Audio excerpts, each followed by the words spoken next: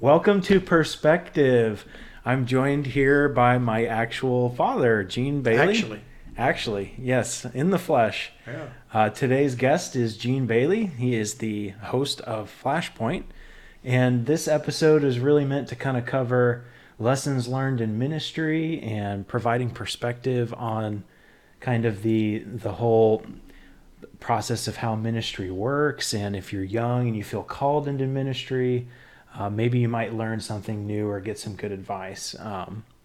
So thank you. Yeah, sure. Thank you, Dad, for joining me on this episode. Yeah, We're happy you to bet. have you, of course. So for those that have heard of Flashpoint or the Victory Channel, they'll know Gene as the host of Flashpoint. It's been for over a year now that we've endured a deadly pandemic. You opened your church up about a year ago, a little bit earlier. Tell that story again about what happened. If you don't know about that, Victory Channel is a free television network where you can see all sorts of Christian programming and news in the spirit of faith, and Gene's program Flashpoint, which is really where the prophetic and politics collide. It's a really encouraging, new, fresh take on really current events and what we're all kind of going through and experiencing and trying to make sense of the world currently. So where I'd kind of like to start is really like your experience in ministry. You've been in ministry for probably decades at this point. Yeah, this is 43. 43 years. Wow. So what kind And I'm of... only 40, so that's pretty amazing. Yeah. Wow. That's really impressive. I know. Dad humor, right? Yeah. There won't be any more dad jokes on this episode. No, I'm just kidding. It'll be full of them. So let's start there. That's a long time in ministry, more than probably some young people have even held a job sure. just for a couple years. Yeah, I'm sure. What kind of advice would you have to really people or younger people maybe getting out of Bible college, or maybe they feel the call of God on their life? They know maybe they feel like they're called to a nation, or they got a prophetic word, or they know they just really want to work in ministry. What kind of advice would you give to those people that maybe don't know anything about the industry or what it's even like? They feel like it's something on their heart. Well, I think the first thing is to remember, don't take yourself too seriously. It's a mistake I made, Reed. I think that, you get passionate about something and you want to go do it right now. And you have no experience, you've got no money, and you don't know anybody. But you're supposed to go to Africa. And you don't have God's never on our timetable. And I really don't like that part. Most of the time, it's a lot longer than what you think. And then suddenly you'll find yourself in the middle of something. And you're like, how did I get here? Nothing wrong with a dream and a vision. We all have to have that. God plants in us this thing that we want to do. But a lot of times it's not what we think it is not really what's going to be satisfying. For instance, flashpoints, politics, and prophecy, two things I could really care less about when I was in my 20s. Yeah. And if you'd have told me, like, hey, you're going to do this one, and I'm like, I want to do that. I want to be an actor. I want to be I wanted to do movies. I wanted to act. Then I wanted to do TV, and I wanted to produce stuff, which I did. And there's nothing wrong with any of those things. But when you have a vision or you have a calling, almost the first thing you have to do is put it back on the altar. Because if you're not, it becomes your idol, becomes something you worship. Because let's say you're supposed to be an evangelist or a preacher or something, and God's called you to do that. I'm not saying give up on your dream, but I'm saying you got to lay that on the altar. And by laying that on the altar, what I'm saying is you got to say, okay, God, I don't know how that's going to happen. You got one of two choices.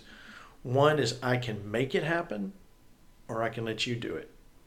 Now everybody's going to say, well, of course, let God do it. Well, yeah, that's right. But again, God's timetable isn't what our timetable is. And it usually happens the way we don't think it's going to happen. It never makes sense. It never makes logical sense the way God works something out. It just doesn't. But why? I don't know. Well, I do know some reason. Sometimes I think it's so that we can look back and go, oh, that was God, because I didn't know it. I had no idea. Or there's no way that could There's have no possibly way that could have had to be a God appointment or divine intervention. Well, let's take Flashpoint since you brought that up. I mean, I had these couple of friends, Lance Wallnau and Hank Kuhneman, that are two different. They're really not, but they kind of come from two different sides of the track in ministry. And one's operates heavily in the prophetic, and one operates heavily in. He does operate in the prophetic, but he's not known for that. He's known for operating in politics and what's going on, and he's a brilliant mind, Lance Wallnau. So I'm like, these two are my friends. I'd love to get them together. So I was given the task, hey, do this program. We need to add something. So I came up with a name, and I told the producer that was working for me, because I'm in charge, I could do that. I said, hey, this is a name. Let's do it tomorrow night. So that was on a Wednesday, and so we had an editor whip together and open, and then we went on the air. So really, it wasn't a lot of pre-thought out planning. No, and it's not what I would have thought. We want to go after COVID and what we're seeing in the White House. No, we were just going to cover what's happening and see. We were going to talk about the election, because this is mid-October of 2020, and see what's happening and let people have a chance and hear it from a different perspective. Hear the prophetic side, but also hear the practical side, the political side. Mm-hmm. Well, it almost immediately exploded into a great following, and we were like, wait a minute, because we can track the numbers of people watching, and you kind of just watching it on Facebook, going, wow, these people are all watching. Well, no one was as shocked or surprised as I was, and and it just, as they say, the rest is history. But I'm just along for the ride, Reed. I've talked about this before on television. Most of us, older generation, and maybe even someone as young as yourself, you maybe don't remember high school in civics class and government, because you're just trying to get through it and get out of there and get out of school. And then definitely suddenly could relate with that. And then suddenly you're thinking later, oh man, I wish I would paid more attention in that class. Well, imagine being my age, and it's been a really good time since it's been, fresh in my mind. So, it pushed me to go find out more and go do some research. But I think you gotta lay it back on the altar. And I do that every day. And, if I think about what I'm doing and how many people are watching, and, hey, this is, somebody really high up in politics, it kind of freaks you out and kind of gets inside your head. And that's when you screw up. So letting God do it, putting it back on the altar and letting God work it out is probably the biggest thing. But it's also the hardest lesson, because we all wake up with a desire to do something for God and we want to do it right away. And we don't see how God's training us. I went to school for television, Reed, and I started, my first job was sweeping the floor. I'm like, oh yeah, well, this is a great career move. And doing stuff like that and working in lighting, which I liked, but I didn't like. And I'm like, oh, there's no glitz and glamour in this, but I wanted to learn TV. And everybody says you got to be willing to pay your dues, and you do. I think there's actually a lot of young people that are really zealous, or might have recently come into church or ministry, or a new believer, and we're seeing a lot of these movements that have popped up, especially with the lockdowns and people having to even fight to go to church at this point. There's a lot of young people that maybe have found themselves in a part of a movement, or maybe they've really identified with certain ministries or really zealous teaching, and they're inspired. They feel like their perspective on Christianity is, completely unique, and they're gonna go win 10,000 souls by next week on the street. And I agree with you. I think sometimes there's so much zeal and excitement. Not that we don't. We never want to lose that, and it's really important to have that. I don't think there's enough people that have kept the zeal stirred up. Sure. But I think there's a lot of young people that feel stirred up. They want to do something. Maybe they just got some prophetic word or a calling to, a nation or a role they're supposed to be involved in. And for them, they might be thinking, I can't go sweep floors because I got to go out and save 5 people today on the street.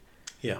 And I think that's something my generation is lacking is, yes, your calling might be over there, but first you got to be a good spouse. You got to take out the trash. You got to be willing to go to a crappy job to even pay your bills. Sure. For example, we were just talking before the show about David. It was 17 years from when he was anointed king to when he actually stepped into the role. Is there anything on that you'd want to touch on? Oh, yeah. I got several sermons on that. The thing about David is we all love to tell the story of David and Goliath because, let's be real, most of us feel like we're David in that story. There's some sort of Goliath, whether it be your parents or somebody that told you couldn't do it. And, so you always can identify with the underdog, which David clearly was the underdog. And so here he comes in, this kid, and he has he beats the giant. And you think, man, and that's where Sunday school, when I grew up, that's where we finished the story. We didn't finish the story. We just said, oh, yeah, great, David and Goliath. But the story is life gets really crappy after that, And the thing to remember here is with David is that he had great favor with the people.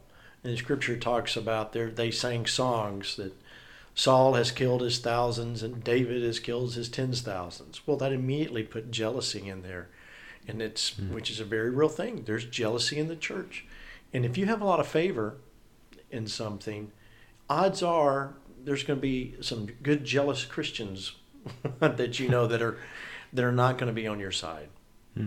And so he worked with it. And Saul how many times over the next several chapters did Saul tried to kill David? He ran, he hid, he had to, he chased him throughout the countryside. I mean, he did all these things. Yet David finally, he never let go. He never let go of his dream or his passion or his vision. But he had to, and here's the thing, he was as much the king of Israel the day he was anointed by Samuel as he was all those years later. He's still every bit the king, but it's that in-between time. There's a saying used to, God never closes one door without opening another door, which sounds really good and religious. The version I like is God never closes a door without opening another door, but it's hell in the hallway. But Yes. Because, you're kind of going, but wait, what'd I do? I thought this was how it was going to work. Yeah, or hey, I just came out of Bible college and man, I know all this stuff about the scripture. I know exactly how to go out there and start my ministry. I'm qualified. Yeah, I actually know something. And in reality, you're closer to a Pharisee than you are a disciple. That's true. That's good. You should do a podcast. Yeah. Wouldn't it be great if we could change people's perspectives? So, man, it makes me think of Joseph, how he had that dream. And mistake number one was yapping about it to all of his family close to him. Yeah. I think we all might know people at some point in our life that have made that mistake of, talking too much. A similar, yeah. So I guess I would kind of turn my next question into, what do you think modern day Christianity, modern day ministries, what do you think they're doing right and what do you think they're doing wrong? And the context I would put that in is if we're headed toward revival, if we're headed toward a big move, and there's people that are listening going, man, I love watching Flashpoint, or I know I'm called to be a pastor one day. This might be a really good opportunity to speak to that person that might not have an influence in their life in this kind of area. But again, what do you think the modern day ministries or Christianity in general, what are they doing well? What are they not doing well in the context of if we're really headed for a big revival next? Well, there's a lot in that question. Let's take what we're doing right here. We're sitting in your place doing a podcast with cameras and audio. When I was in my 20s, we would have had to bring in a truck, and had these giant machines, and, we would be sweating under incredibly hot lights in order to make pictures, and that was cutting edge technology. Yeah. So cutting the film. Yeah. What the church is doing right is they're taking advantage of technology, just like you're doing. You're doing something you're doing what you can do where you're at right now. Now, a little side trip on that. I'm sure there's a lot you want to change with this setup right here. You'd like to do some this, and this, and we get the paralysis of analysis, so where we won't do anything because we're waiting to get everything just right and get perfect. That's good. And when we get perfect, then we'll start. Well, no. You've got to get rolling. God can turn you. God can move something that's moving, but He can't shape something that's not moving. So don't try and outthink it and try and get everything just perfect, because that probably won't be the podcast or the program that's really going to be successful anyway. People will tell you what works. In answer back to your question, what we're doing right, yes, we're using technology. What we're doing wrong, if I can speak to that, is that we're expecting revival to come in the way it's always come. And so in recent years, because I study revivals and fans of all that and all what God's done, and which is wonderful.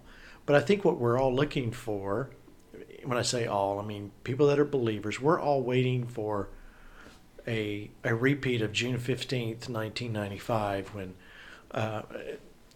this great outpouring happened in Pensacola, Brownsville Assembly of God, with Steve Hill and John Kilpatrick. Well, that may happen, but odds are that's not. God never does it the same way twice.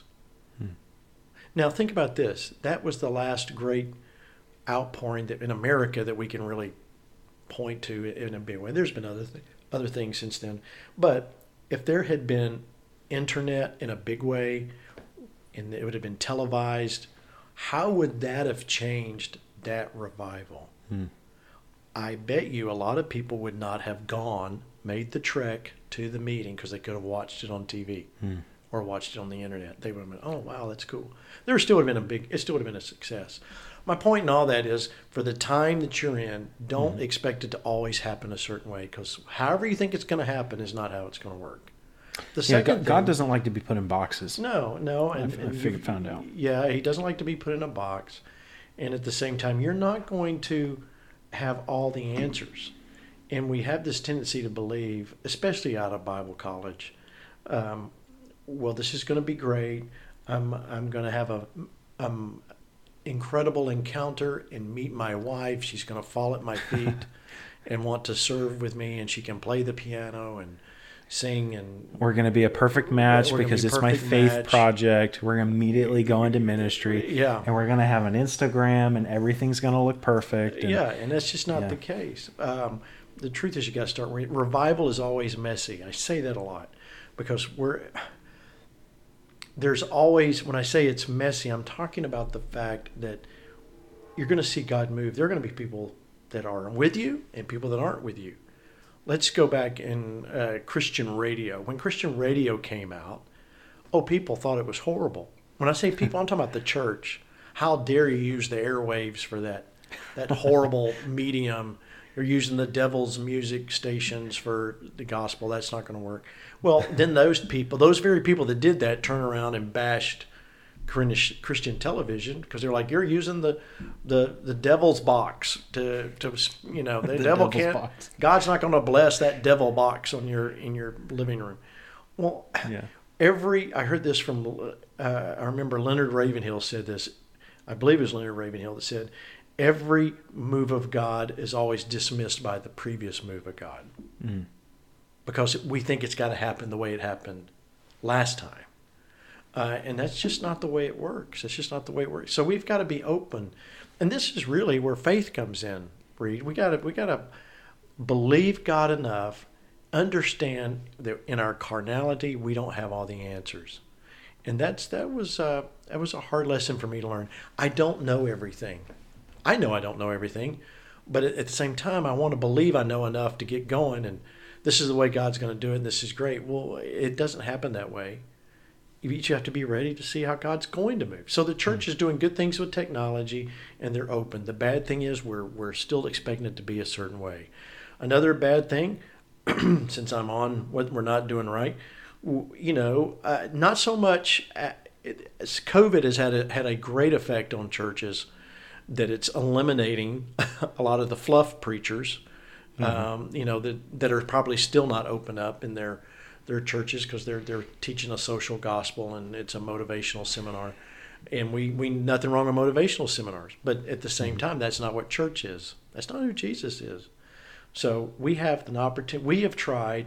Our generations before yours have let you down because what we've done is we've tried to lay out a gospel that is palpable to the people. Because we've tried to make it, hey, it's easy to come to church. Well, your intention is right because you want people to come and get saved, but the reality is wrong. Jesus went to the cross. He didn't, everybody wasn't his friend. They didn't go, hey, let's go hang out with Jesus. No, he was dividing people. And the people that divided the most was the church. The Sanhedrin, the church, they hated him because he was full. How dare you fulfill the prophecy and say you're the Messiah, the Son of God? Yeah, another little thing I'd want to add in there is like, I think sometimes people forget that the Pharisees had to memorize the first 4 books of the Torah by memory. They had to know it. So when Jesus said, you know the scriptures, yet you're a whitewashed tomb and as dead as bones inside, that to me is a constant reminder of like, I might think I really might know what the right thing is, but at the end of the day, like the condition of my heart is way more important than what I think I know. Right. Yeah. Well, we're human beings and we can't help but go by feelings a lot. So I can tell you just from preaching and speaking in churches and meetings and events, it seems to never fail. The ones I feel like I totally bombed and it was horrible are the ones that people, there was a bigger result from. Because and it's not that I was really better than I thought. It's just that God made up the difference. And when you realize, hey, you're at fault. You're not going to do everything perfect. And you're not going to be God's answer to television or podcasting or anything else. You're just available. I think that's what Catherine Kuhlman said. He's not looking for, the great voices. He's looking for available voices. And that's what you're doing. And I applaud you for it. We got to be available. But that comes from putting your reputation on the line and being willing to be made fun of, being willing to make a mistake, and be talked bad about. I read an article today in the Baltimore Sun that posted this thing that I didn't say on television. It made me sound like a total wacko, and I'm like, wait a minute, that's not right. But, hey, it's for the gospel. And that's why we're here. I don't really need their approval. And that is the trap. We all want approval. We all want to know we did a good job. Right? I think that's a misconception that a lot of people have about ministry, or hey, I've been a believer for 10 years, 20 years, or maybe a few months or so. Thinking that everything is just going to be sunshine and rainbows, and I'm going to feel like Jesus walking around with people all day. And you had mentioned earlier that revival doesn't look like what we expect it to, and it's typically different every time. True. And that typically what's dismissed is sometimes how God moves. I would point to even Kanye West and Justin Bieber currently. No one really expected them to kind of rise up out of nowhere and suddenly get the word of Jesus out. Not that Bieber or Kanye are the shining example of what a believer looks like, but it made me think, only God could take someone like Kanye and spread the gospel better than the church. Yeah. For a short period of time there while he was kind of highlighted. Yeah, before COVID. Yeah, absolutely. So what I would turn that question into is, what do you think we're dismissing now? Or maybe we're not giving credit to now that could be God moving? Well, it's a couple things. Number one, I think we dismiss the simplicity of the gospel. We think we've got to make it into something. We want to. The human nature wants to wow you with your words, wow you with my words. Look how great I am. Let me have some great revelation. Wow, flashpoint post. That guy is amazing. Yeah. Well, that's a failure, because if you don't point people to God, you've missed it. And you've missed it in a huge way. I think we've missed that way, and we miss the simplicity Reed, I think the older I get and the more I know, the less I'm convinced I know anything. Because you have all of these preconceived, and I don't know where preconceived ideas come from. Some come from through experience and what you've heard and through your life. But the reality is, we gotta let the gospel do the work. The gospel is the message, is simplicity, and Jesus came. Luke 19:10, the Son of Man came to seek and to save that which was lost. That's really it. And I don't know why we make such a big kind of deal about trying to gloss it up or make it kind of trick you into getting saved or something. It's like, no, man. It's through the foolishness of preaching, men's hearts are saved. And no one comes through the Father except the Spirit draws them. The Holy Spirit's going to do his part. You just got to be a willing vessel. So I don't think that's really answering your question in detail, and that's the first thing that comes to me is we've got to do the simplicity of the gospel and be able to take advantage of where we're at. Now, COVID has had a very good impact in some way. It has weeded out some, like we've talked about. But the other side of that is people have, I think pastors have had the opportunity to go, wait a minute, what's really important? That beautiful Easter production really isn't important as much as maybe going and ministering to my parishioner who's got a sick daughter or grandmother, who's in the hospital with COVID or whatever. That is real ministry, not doing the production. And I think that's woken up a lot of people. Now, the other thing about, in politics, if I can go here for just a moment. Yeah, of course. You've got the left and the right. Now, my whole adult life, as I can remember, it was always about the Democrat was trying to be a little more, everybody was trying to be in the center and be kind of fuzzy so they could get your vote. Because you're not going to swing the ultra liberal or you're not going to swing the ultra conservative. They're not concerned about that.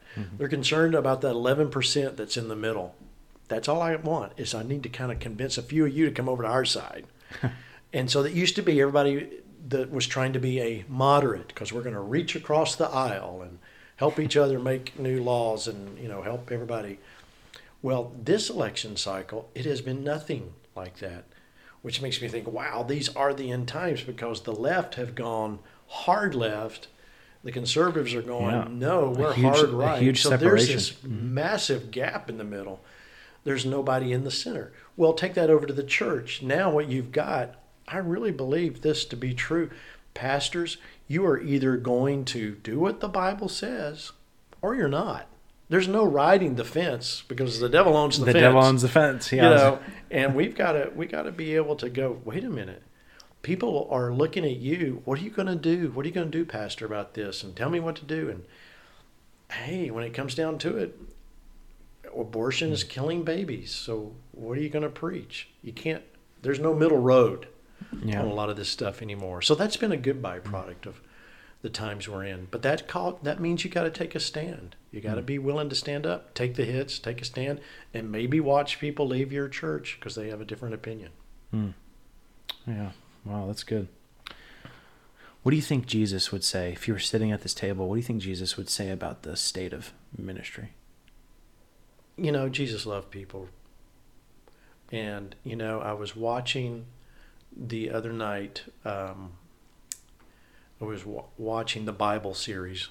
They replayed it on the History Channel, all those episodes that Roma Downing and her husband Barnett did.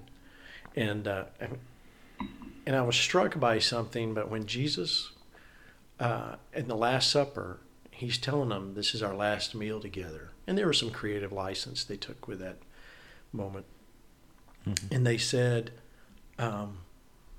he's saying this is the last meal and one of you here will betray me.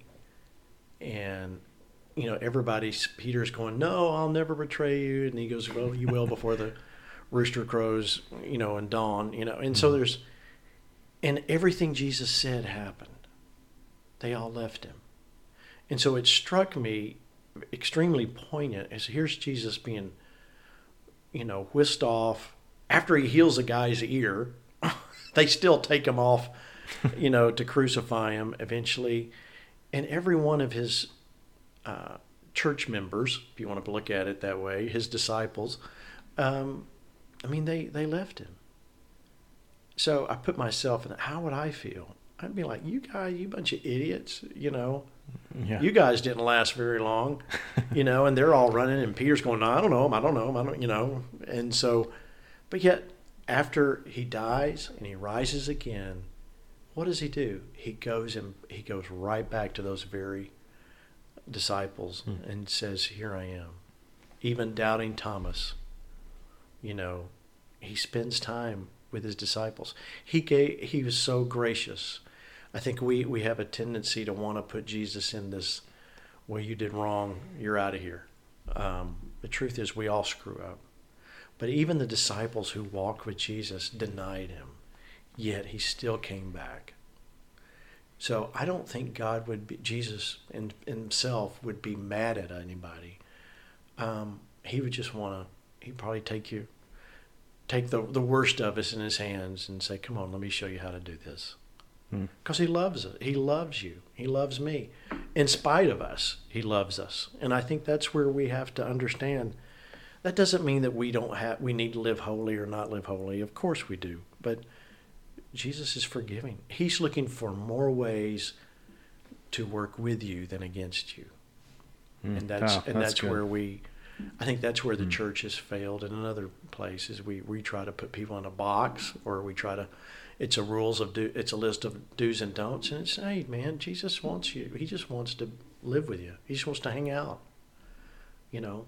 And when he does that, you know, you talk about it. You know, Peter cuts off the guy's ear as they're taking him away, and even in the middle of that, our response would be, yeah, see there, now you got what you deserved, you know. But he reaches up there and he heals the guy's ear. Like, well, who does that? Well, Jesus does. Mm-hmm. And that's where we have to realize we judge others how we think they should be, and we judge ourselves on our intentions. And I think we have to relax a little bit and remember we're all fallible. We all make mistakes. Yeah, I think kind of what you touched on earlier about being a willing vessel. Like, one thing I heard years and years ago that really sat with me was, if you feel unqualified or you feel not good enough, congratulations, you've just joined the Hall of the Heroes of Faith. Yeah. And right. How God really just needs more willing people than people that are qualified. Or, hey, if you've got some prophetic word over your life, or a gift, or, you know, God showed up in your bedroom, you know, something like that. At the end of the day, it's more about the relationship than works. And fruit would be a byproduct of that closer relationship with him. I think sometimes when we focus too much on evangelism, we're just thinking, oh, I haven't, when's the last time I got someone saved? I haven't seen fruit in a week, or I haven't gotten someone saved in 3 months. I'm a bad believer. And I would just encourage people listening too, that like, it really, at the end of the day, I think we got to take the focus off of ourselves, off of our calling.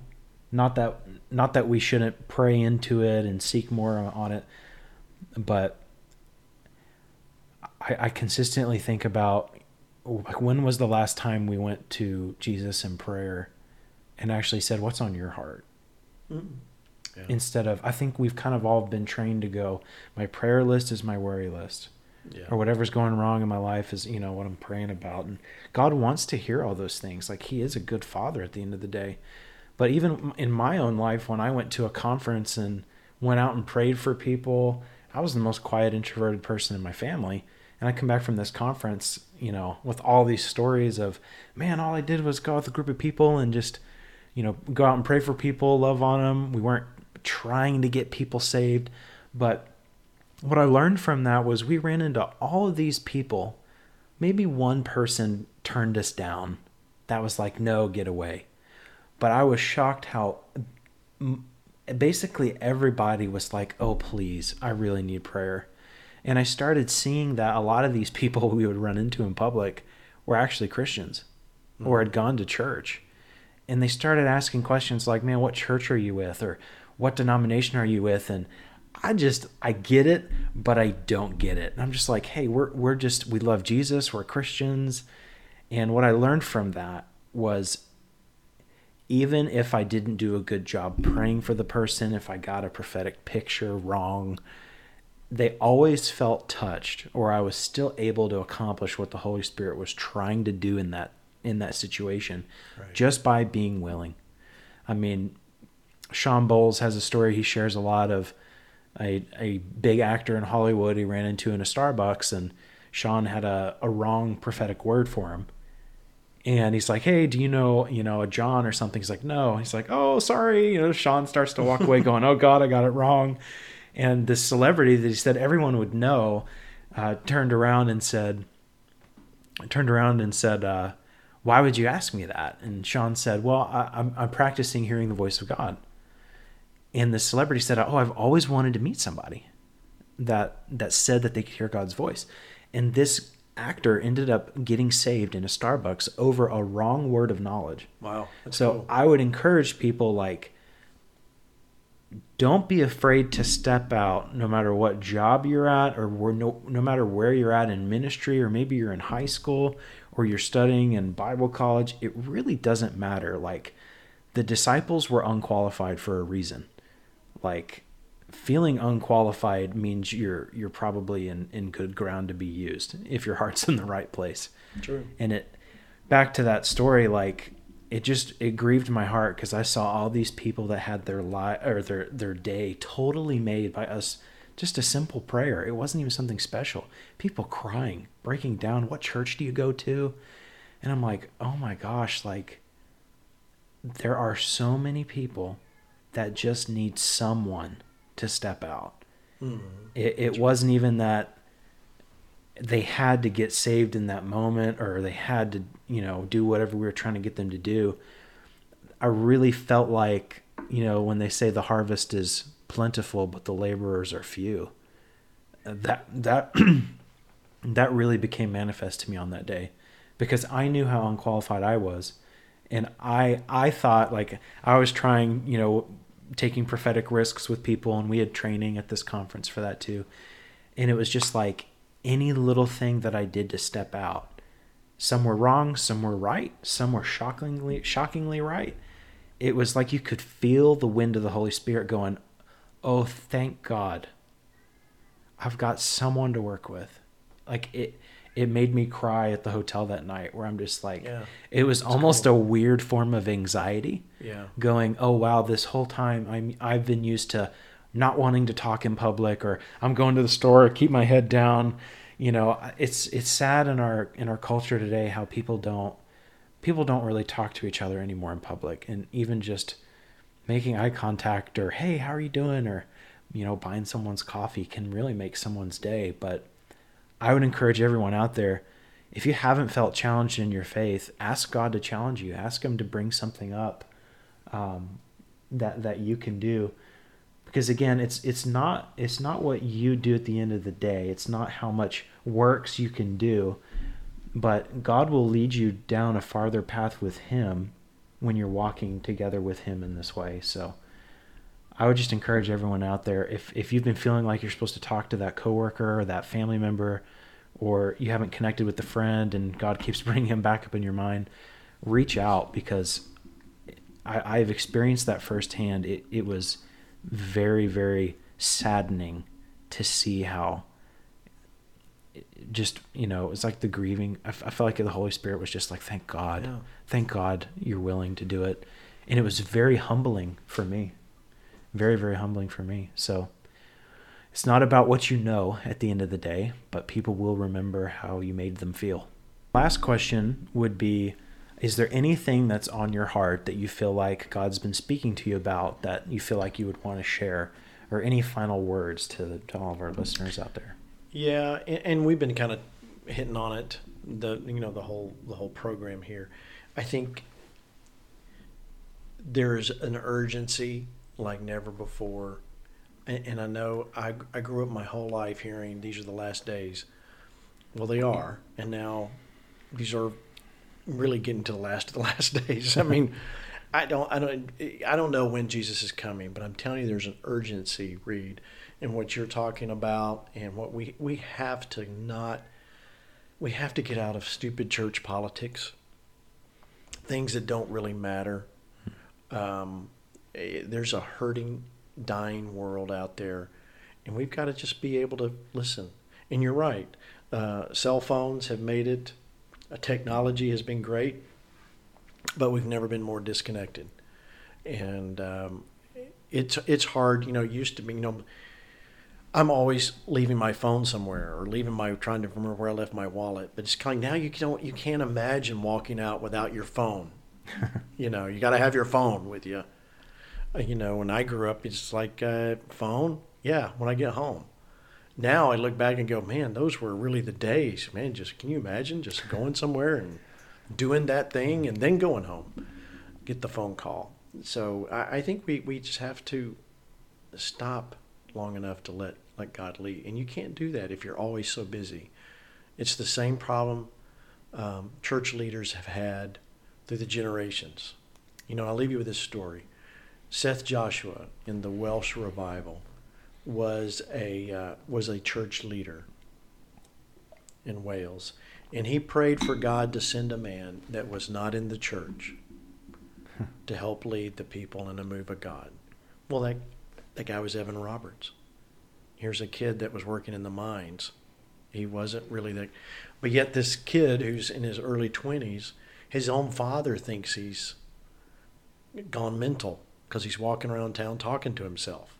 Well, he was praying, but nobody knew what that was. But he was walking around praying all the time, and so his own father thought, my son's mental. He tried to get him committed. Yet here he prays a prayer, and the great Welsh revival happens. So it came through someone that was unexpected. Was it because Evan Roberts was so great? No. Evan Roberts was available. He was there. The church leader, and the reason Seth Joshua said that was that he knew if a church leader ushered in a great move of God, it would be about the church leader. And God didn't use that way. So he uses that. So we really none of us have an excuse. You know, we have no excuse. We just got to be an open vessel. And don't get hung up in the little stuff. There's always stuff to get under your skin. People aggravate you. You're going to fail, like you said. You know, people are going to turn you down. You feel like God's not going to use you again. All those bad human thoughts. But the truth is, like you said, God's just looking for a willing vessel, and that's what it's all about. Yeah. Man. Good wisdom. Good wisdom. Thank you so much for coming on. Thank you. I appreciate it. How can people stay in contact with you if they want to see about Revival Radio or Flashpoint, or want to check out anything that you might be doing? Well, they can go. Of course, we're on Facebook and Instagram under Revival Radio TV, and this my name, Gene Bailey. But the website is govictory.com/Revival Radio TV or govictory.com/Flashpoint. You can see the programs and see what happens, and share the word. Get the word out. We got it. We're in this together. All right. Thank you so much. Thank you. And we will see y'all later this week.